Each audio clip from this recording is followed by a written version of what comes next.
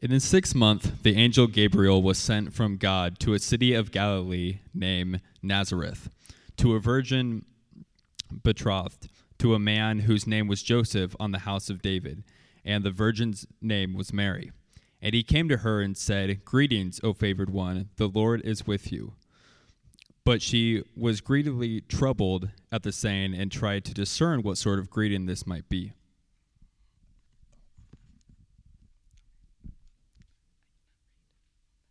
And the angel said to her, "Do not be afraid, Mary, for you have found favor with God. And behold, you will conceive in your womb and bear a son, and you shall call his name Jesus. He will be great and will be called the Son of the Most High.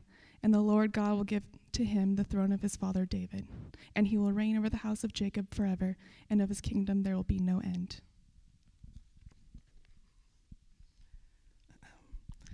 And Mary said to the angel, "How will this be, since I am a virgin?" And the angel answered her, "The Holy Spirit will come upon you, and the power of the Most High will overshadow you. Therefore, the child to be born will be called Holy, the Son of God. And behold, your relative Elizabeth, in her old age, has also conceived a son, and this is the 6th month with her who is called barren. For nothing will be impossible with God." And Mary said, "Behold, I am the servant of the Lord. Let it be to me according to your word." And the angel departed from her. This is the word of the Lord. You may be seated.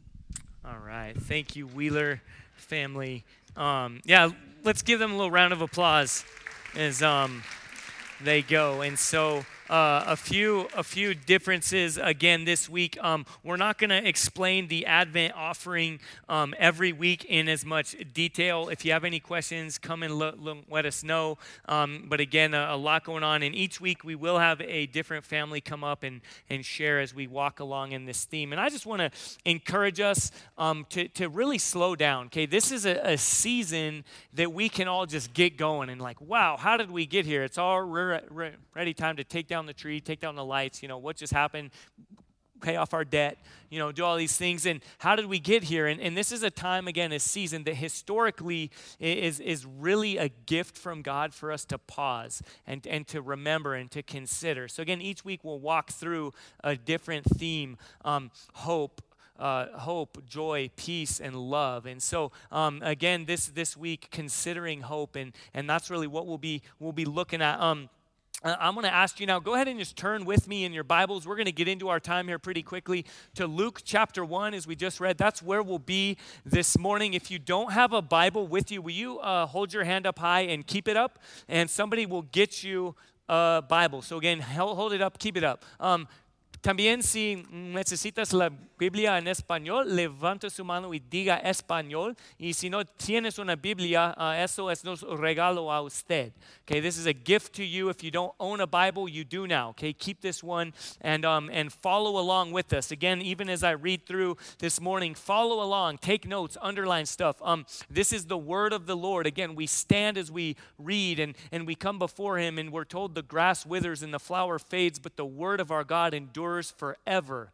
And so I'm excited to see how God will work in us and grow us even throughout this Advent season. Okay, so let me go ahead and pray for us now as we turn there and prepare to come before God and His word. Let's pray together. Lord, thank you so much for this morning, for this time to be together. Lord, this is a time where we can try to make ourselves be grateful, be thankful, and for some of us, these holiday seasons we feel like anything but that. We're reminded of loved ones lost, and we're reminded of brokenness and of things we don't have, and of things we long for, or things we've lost, and yet there is also joy, and there are memories and all kinds of different things. And sometimes we find ourselves in a place where we don't know what to do with it all. And so, Lord, I pray that throughout this day today and throughout the next, Lord, 5 weeks as we work up in anticipation and we celebrate the birth of Jesus, I pray that you will shape us, that you will make sense of what we can't make sense of on our own. And Lord, we thank you, and we're expectant for this time. We pray these things in Jesus' name. Amen. All right, so the season that we're in, again, the theme this week that we'll be in throughout the Advent season is called Framework, the unexpected story of Advent. So I don't know if this was already said, but a number of people put in a lot of hard work that I just want to acknowledge, building this whole thing, the set and the different things to help awaken our senses and our imagination. And the theme, this theme of framework is because there's always a backdrop, right? There's always a context that a story is developed within. And as we enter into this Christmas season. Sorry to play with my mic a little bit here. I'm new to this whole diva pastor thing of wearing the, Garth Brooks, Britney Spears mic. So, you guys can grow alongside me as I learn this thing out. You guys probably saw Matt help me out there earlier during the time. So I just wanted to get that out there if anyone else what's going on? Why is he being so weird? A, that's just me, you guys who know me, and B, we're growing and we're learning. So this season, right, backdrop, unexpected story. It's because we can grow really numb and really accustomed to this Christmas season, and we sing songs, God among us, God born as a baby in a manger, and born of a virgin, and all these things, and we just say it and sing it and think about it, but it rarely connects to our everyday lives because we just have grown really accustomed to it.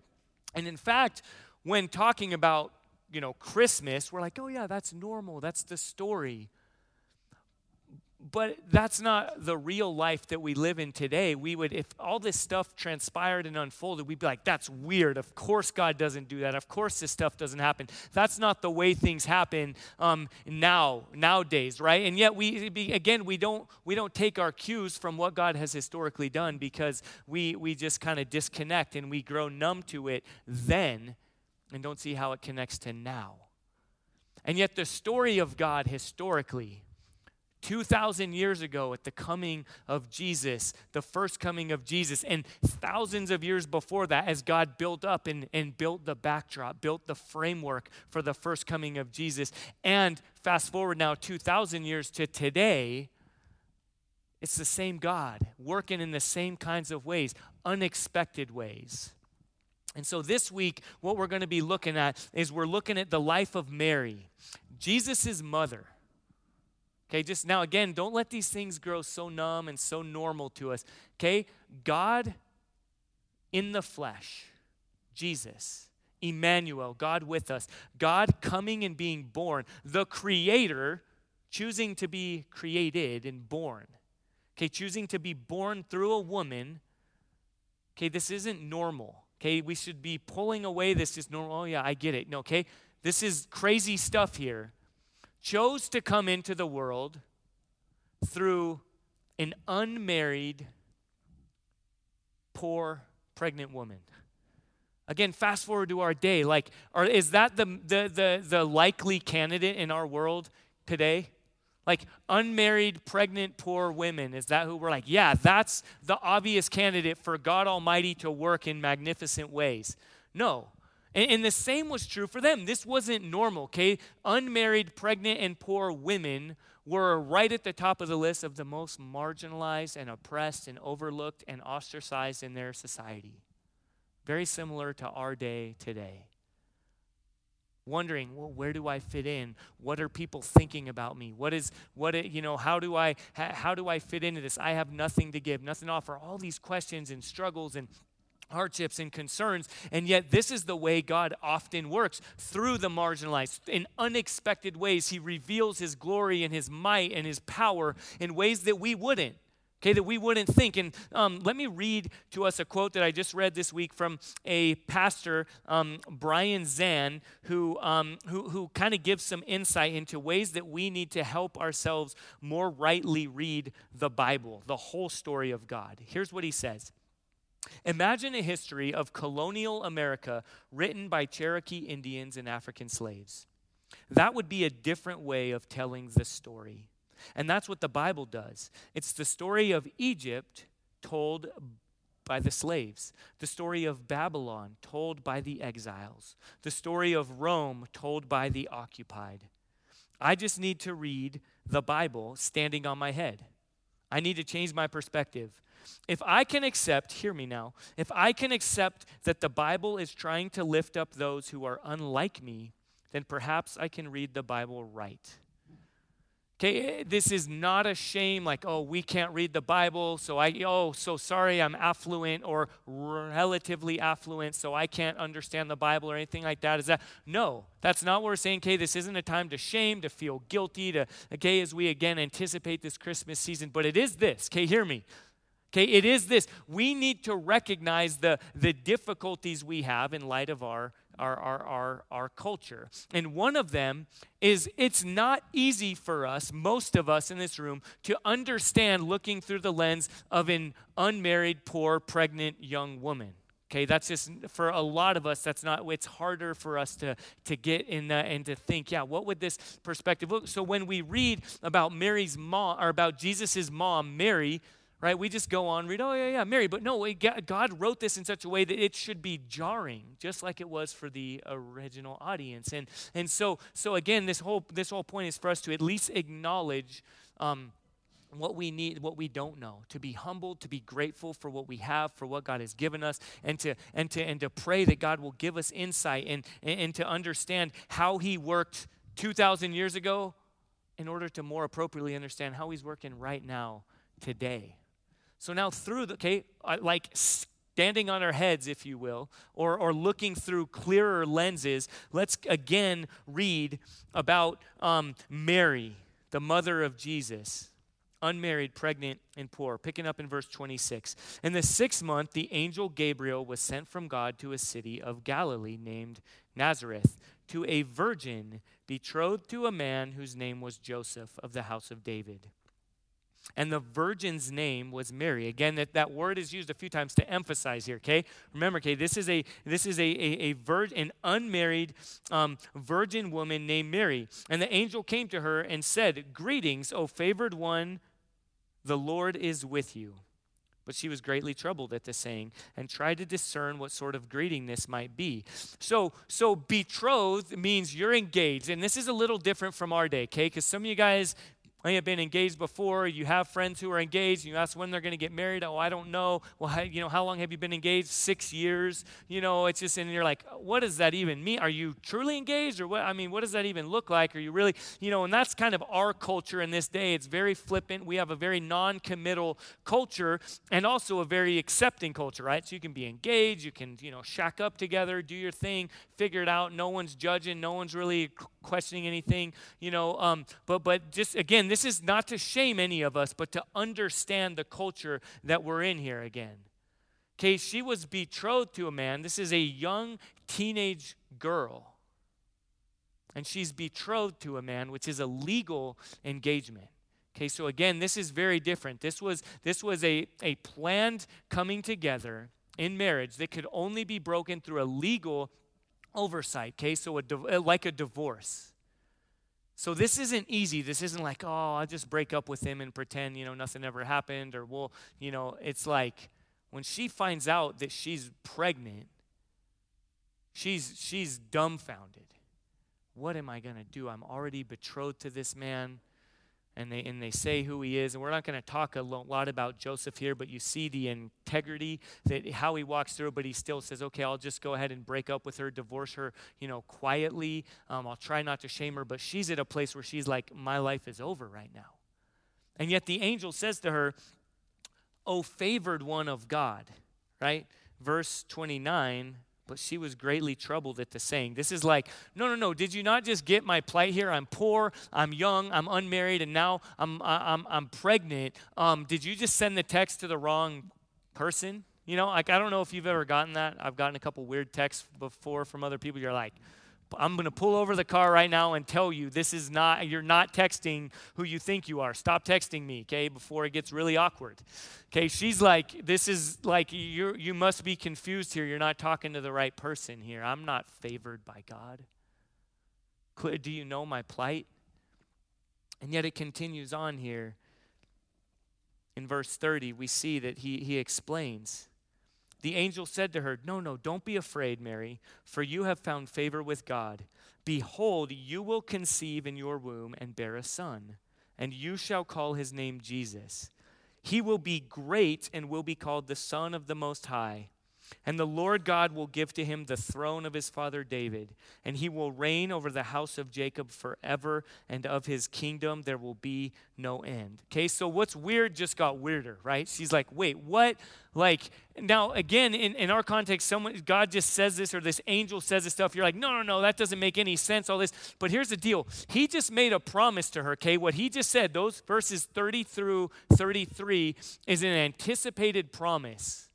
Again, similar in our day, equivalent to the second coming of Jesus. Okay, this is like God's people for thousands of years have been waiting for the arrival of God the Son, for Jesus to come and show up on the scene, for the Messiah, the Savior, to come and to restore what has been broken. And so what he just said to her, those verses, she's known, but it's like in the most unlikely way. No one expected a young, unmarried, pregnant woman or poor woman to become pregnant and then to become the mother of God, the Son. But we can understand a little bit better. 2 Samuel chapter 7, there's a scripture there, a passage there, but let me just kind of set the stage for a minute before we get there of what happened. Okay, so this is 1,000 years before Jesus. All right? So 1,000 years before Christmas, what we just go on, we celebrate, we sing songs, we do this. 1,000 years before that, okay, was the kingdom of Israel. The one time in Israel's entire history as God's people that they had a kingdom. And that King David, who was called beloved of God, he was called the man after God's own heart, but he sinned terribly, all this different stuff. And he was at the end of his life, and he's coming to a time where he's considering like, man, this, all of God's promises to restore everything that had been broken from the very beginning. God said, I won't let sin define my world. I won't let brokenness and all this stuff. I'm going to fix it. And so God's people anticipated, again, Advent anticipated his coming to fix this stuff. And then this kingdom is established. A prophet named Samuel shows up on the scene. We'll talk about him in a minute. And this is all connecting the dots, okay? This is the backdrop of the story of Christmas, okay, that we're all in. So then this prophet Samuel shows up to a man, a poor shepherd boy named David, and then he tells him that he would be the king of Israel. And again, all kinds of miracles. No, you got the wrong text, the wrong person. This is not, you got it all wrong here. I'm the youngest. God, okay? But again, are you guys following the theme here? God works in unexpected ways. Constantly. So then this King David shows up, and then he gets all cocky, right? Like we often do. Oh, okay, God chose me. I must be great. I must be good. I don't need to really trust him or follow him anymore. I can trust my own strength. No, he was also super good looking, so I can hook up with all these different women and have all these different kids and all this different stuff. And so his kingdom is vulnerable. He's coming to an end, and he finally repents and says, God, I have sinned against you. I've turned away from you. Is your kingdom in danger? Is your promise not going to be fulfilled after all because I let you down? King David is considering this before God. And then in 2 Samuel, you can turn with me there if you have your Bible, chapter 7, or follow along with me. This is a promise that through a promise that God makes about his kingdom. It's not David's kingdom, it's God's kingdom. And here's what he says. When your days are fulfilled and you lie down with your fathers, that means when you die, I will raise up your offspring after you, who shall come from your body, and I will establish his kingdom. He shall build a house for my name, and I will establish the throne of his kingdom. How long? Forever. And your house and your kingdom shall be made sure forever before me. Your throne shall be established forever. I just felt like the Sandlot right there. Some of you say forever, right? Some of you guys know, but it's mentioned there like 3 times in 3 sentences there. Forever, his kingdom will go forever. Now, here's this kind of newsflash. What happens here? So David is all kinds of craziness, and then he gives birth to, or he doesn't give birth. Okay, it's not that weird in the Bible here. This crazy story happens. This woman Bathsheba. Some of you guys may have heard about her. He sins with her. Then she gives birth though to a son named. She was married to someone else. He gets her husband killed. Crazy stuff, right? Soap opera stuff here. Again, God continues to work in spite of us. So often is the case. David finally is like, yeah, God's going to work through me. I've got it all figured out. And then he sins. He has this woman's husband killed. And then they actually lose a child. And then she gives birth to a son named Solomon. And he becomes the next king of Israel. And everything goes great for a while under his kingdom. And so you got to believe they're like, oh yeah, okay, under Solomon, this forever kingdom's going to happen. But again, here's what happens. Spoiler alert, his kingdom comes crashing down.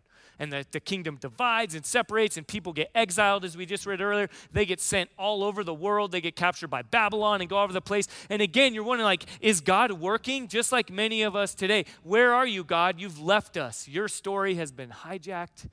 You're either not good or you're not powerful, because I don't see that you're working in any kind of way. And that's what was going on, again, in 1,000 years later. Mary, poor, unmarried woman, and her people, Israel, captive by Rome. Okay, one of the greatest empires the world has ever known, if not the greatest, ruling in all these ways. Okay, if again you expect I know what God's going to do. He's going to raise up someone from Rome, and they're going to, that's going to be this kingdom. Or they're just like, this kingdom's not really coming. That's a joke, right? God's not going to do this thing forever. But no, the angel tells Mary again, picking back up. In verse 32, he says, no, from your womb you will have a son, and shall call his name Jesus.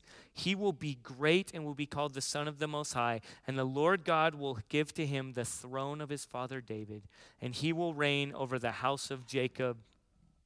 How long? Forever. Forever.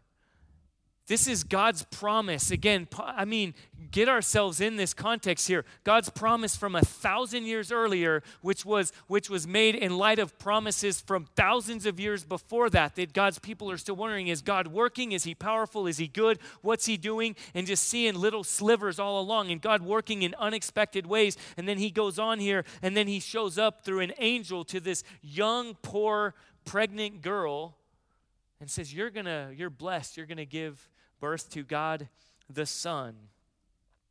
And then he says in verse 35, the Holy Spirit will come upon you. Jesus will be conceived by the Spirit. God will indwell her and will develop and establish himself, Jesus here, so he can be born without sin, unlike any of us here in this room, unlike you and unlike me. God, born in the flesh, but sinless. Okay, so one of us, 100% man, fully man, and yet 100% God. Okay, let us not grow numb and accustomed to this stuff. This is incredible. God working in profound, in universally great ways that we can't just sing and grow numb to, and yet in very unexpected ways. And Mary gets that, and I pray that we would get that too. And she's blown away by this. And he goes on and he tells her other news that I don't want to spend too much time on, but he goes on and he says, and she asks all these questions. Well, how will this be? Verse 34, how? Like, I'm a virgin. I've never lain with, it actually says, I've never lain with a man, or I've never known a man. Okay, she's like, I know this stuff. There's no way I'm pregnant. God's like, no, I'm working in unexpected ways. And then verse 35, the angel answered her, the Holy Spirit will come upon you, and the power of the Most High will overshadow you. Therefore, the child to be born will be called holy. That means set apart, the Son of God. And then he goes on, verse 36, and behold, your relative Elizabeth in her old age has also conceived a son. And this is the 6th month with her who was called barren. For nothing will be impossible with God. So that little backdrop will again connect the dots here historically. But her cousin is walking through infertility, unable to have children. And I know we have a number of folks in our congregation who have walked through this or are walking through this now. And it's difficult and terrible and sad. In fact, I was on a run on Saturday morning and was thinking about the fact that it was 10 years ago this December that my wife and I found out, after like 5 years of walking through infertility, that she was pregnant and that we would actually be having triplets. And yeah, some of you laugh. I know we laughed and cried as well. And and still do to this day. And I could give you the backstory there of God working in unexpected ways and multiple trips to the ER and multiple times of praying through the loss of children and then the potential loss of our triplets and the very difficult birth, and which my wife is incredible for walking through, and God's people coming around us and praying for us. And so similarly, again, to this day, so often in those difficult places of infertility or of singleness, single parenthood. I was raised by a single mom, and I know it's not easy. And I know you ask these questions just like this. Well, how? How can God be in this? How can God be working in my pain and my difficulty? And he just says, God is working. God is doing what is otherwise undoable. And she doesn't know what else to do. And then in verse 37 and 38, there's this incredible connection there. For nothing will be impossible with God. Just one sentence. And let me say this, okay, I didn't really plan this, but sometimes in the moment of difficulty, in the moment of pain, in the moment of praying and crying and wondering, God, are you ever going to give us children? God, I've lost a child. God, my spouse just left me. God, I just lost a job. Now's not the right time. I was expecting a bonus and it didn't come this year. Whatever it might be, okay, all different scale, all different types of these times. And that's usually not the moment to go right to, well, God is working. Nothing is impossible with God, and just in a trite, dismissive way, but in a context, in an environment, in a backdrop, in a framework where you just step back and you look and you see God's working in impossible ways. Not just 2,000 years ago, disconnected from 2016. Okay, but every year, this Advent season is meant to bring this stuff to bear, to life, to reality in our everyday right now, and to say, that's right, God is working. Nothing is impossible with God. And what does Mary do? You've got to imagine the million of questions that are going through her head right now. What's going to happen? My husband's going to leave me. My parents, honestly, in this time, her parents would likely kill their daughter in this context if you were unmarried and pregnant. Especially a poor family. And what does she respond with in verse 38? Mary said, behold, I am the servant of the Lord. Let it be to me according to your word. And the angel departed from her. Man, when you see God, when you step back and by his grace our eyes are opened, okay, going way back to that quote I read earlier, when we kind of stand on our head, if you will, we stop trying to make sense of everything according to our terms and our understanding and our intellect, and we just see God is working in unexpected, profound ways. We see ourselves, and hear me, we see others more clearly. And so she departs and she goes and meets her cousin, and this whole incredible interaction, and the babies start like interacting with each other through the womb. It's kind of crazy and fun and beautiful. But fast forward to verse 46. Mary does what probably we all do when we get some crazy news and we don't know what to do with it. She busts into a song, right? Do you guys do that? I know I do. So I'm going to actually sing for you right now. No, I'm not. I will spare you from that. But this is a very famous section. It's called the Magnificat, and it's called that because the first word is magnificent. It's not anything other than that, but the first word that she utters in that language is, or specifically in Latin, is magnifies. Okay, the verb comes first. Magnify, my soul does of the Lord. My soul magnifies the Lord. So Magnificat. If you've ever heard that, I'm just here to help. Okay, I wasn't raised in a Christian home, so some of you guys might hear these things. Let's all prepare for the Magnificat. You're like, what does that word even mean? And I don't, there it is. Magnify. And so she says this. I'm just going to read through it. And Mary said, my soul magnifies the Lord, and my spirit rejoices in God my Savior. For he has looked on the humble estate of his servant. For behold, from now on, all generations will call me blessed. For he who is mighty has done great things for me, and holy is his name. And that word name means like character, being, not just, but everything about him. He's holy, he's magnificent, he's set apart.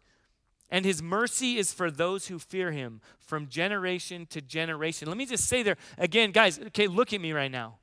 Right now we are doing the hard work of digging into our own hearts, our own souls, our own Christmas seasons to remember this is not just, that's 2,000 years ago, that's fable, that's story, that's just what we do right now.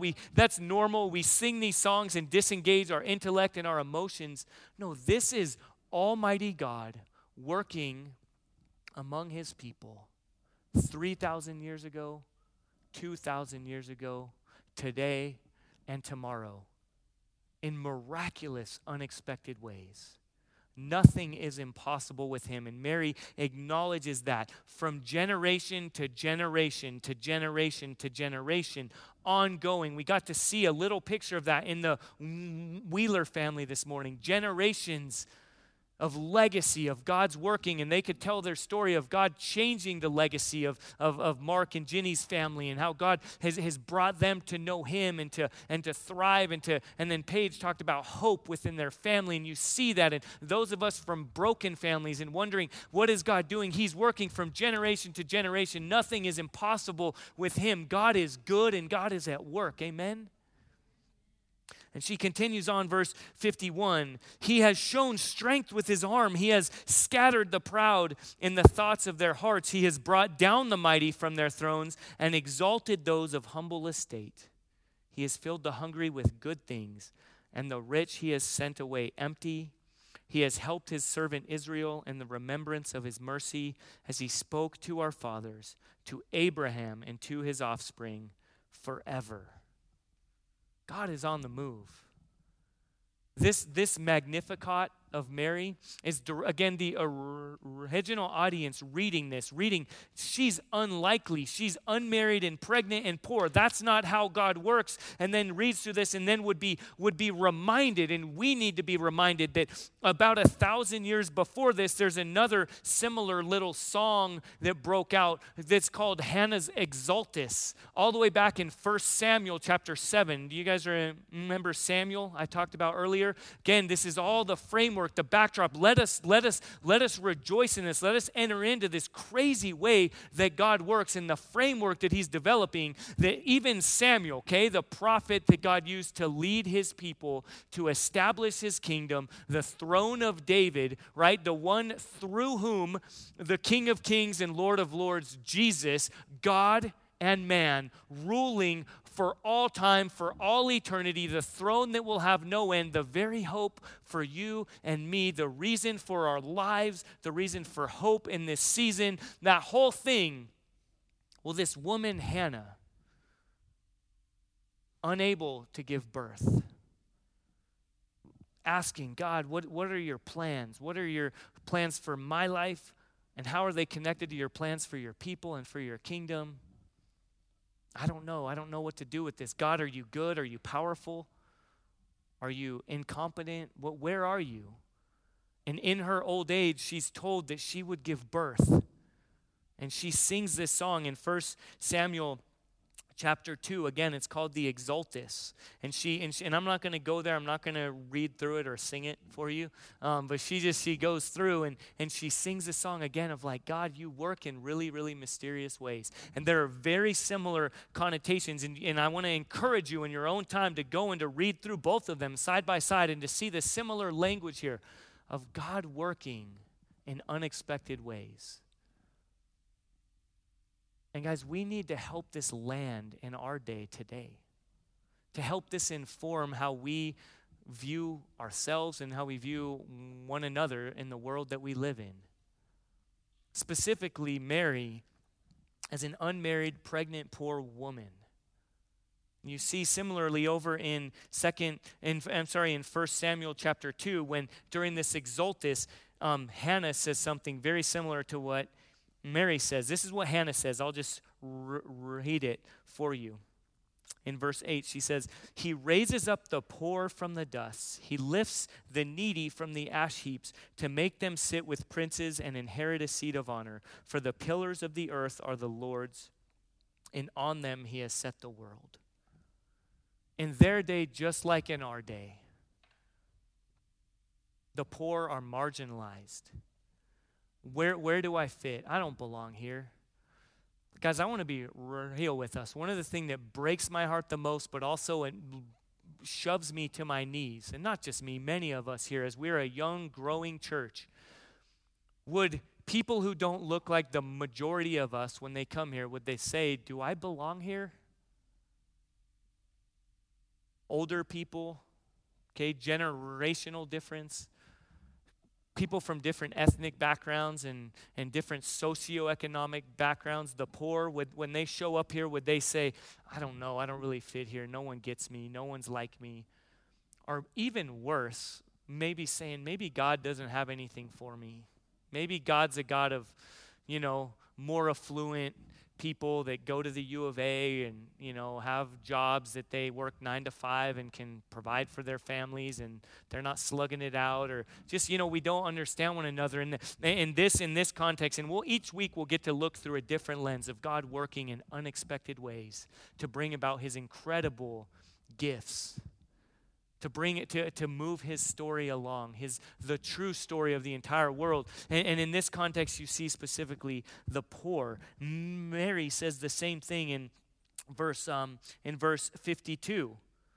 1,000 years later, he has brought down the mighty from their thrones and exalted those of humble estate. That's the poor.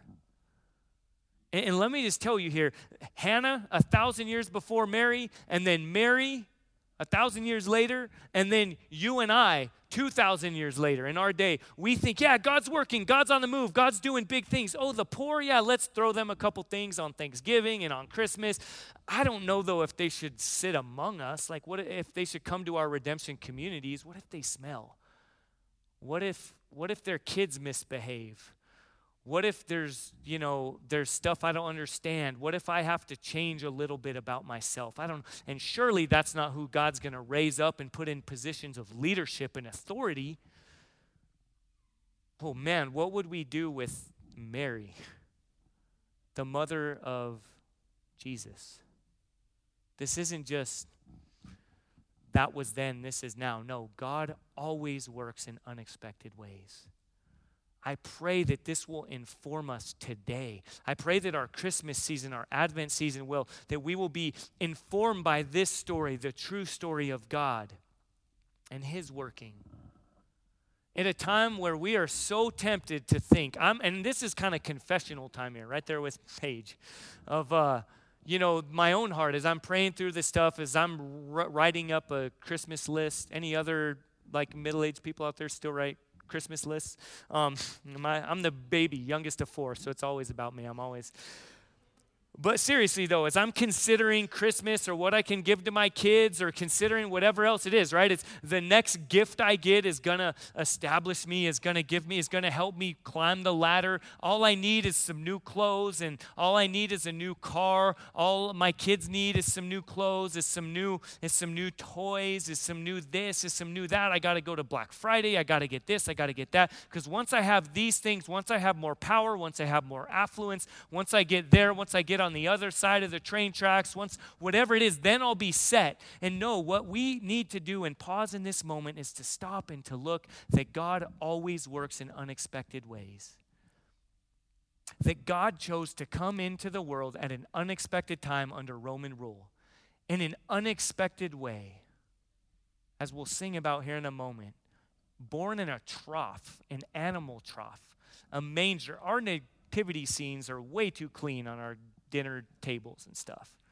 A stinky, poop-smelling, violent, we sing Silent Night, and that's okay, but I don't know about you. I've seen a couple of births, and they're usually not silent and pristine. And okay, God came into the world violently, a violent world, Roman rule, in a very unexpected way to a very unexpected person, an unmarried, pregnant, poor teenage girl. Born in a manger, Jesus, going to establish his throne by going to a tree, a cross. And yet he is the hope of the world. God become flesh. God incarnate. God con carne. God in the flesh. God man. Jesus. Emmanuel. God with us. King of kings, Lord of lords, Prince of peace, the one through whom and for whom all things were made, the one who is alone the hope of the world, the good news, the gospel, the one through whom all things will be made new. Every tear will be wiped away. Every infertility, every lost job, every broken relationship, every lost loved one, every question will be made clear in some form through the person and work of Jesus, who we celebrate today and in this season. Amen. Let's pray together as we respond to Jesus. Lord, we do thank you for your work. Lord, we confess that we don't get it. We don't have it all figured out. We don't know a lot. And I pray that we are in this day, in this moment right now, as we sit in your word, I pray that we are simultaneously encouraged and convicted. Lord, I pray that those of us who, like that guy, that article that I read earlier, Lord, I pray that we would recognize that sometimes we don't read the Bible and think it's about us, Lord, that we really need to read about the Exodus and your people going from Egypt into a foreign land and not just insert ourselves there, but say, in what ways are we Egypt? And in what ways are you sending the displaced to us? And what would it look like for us to be hospitable and to open our doors and to open our homes, to open our couches to people not like us, to the marginalized?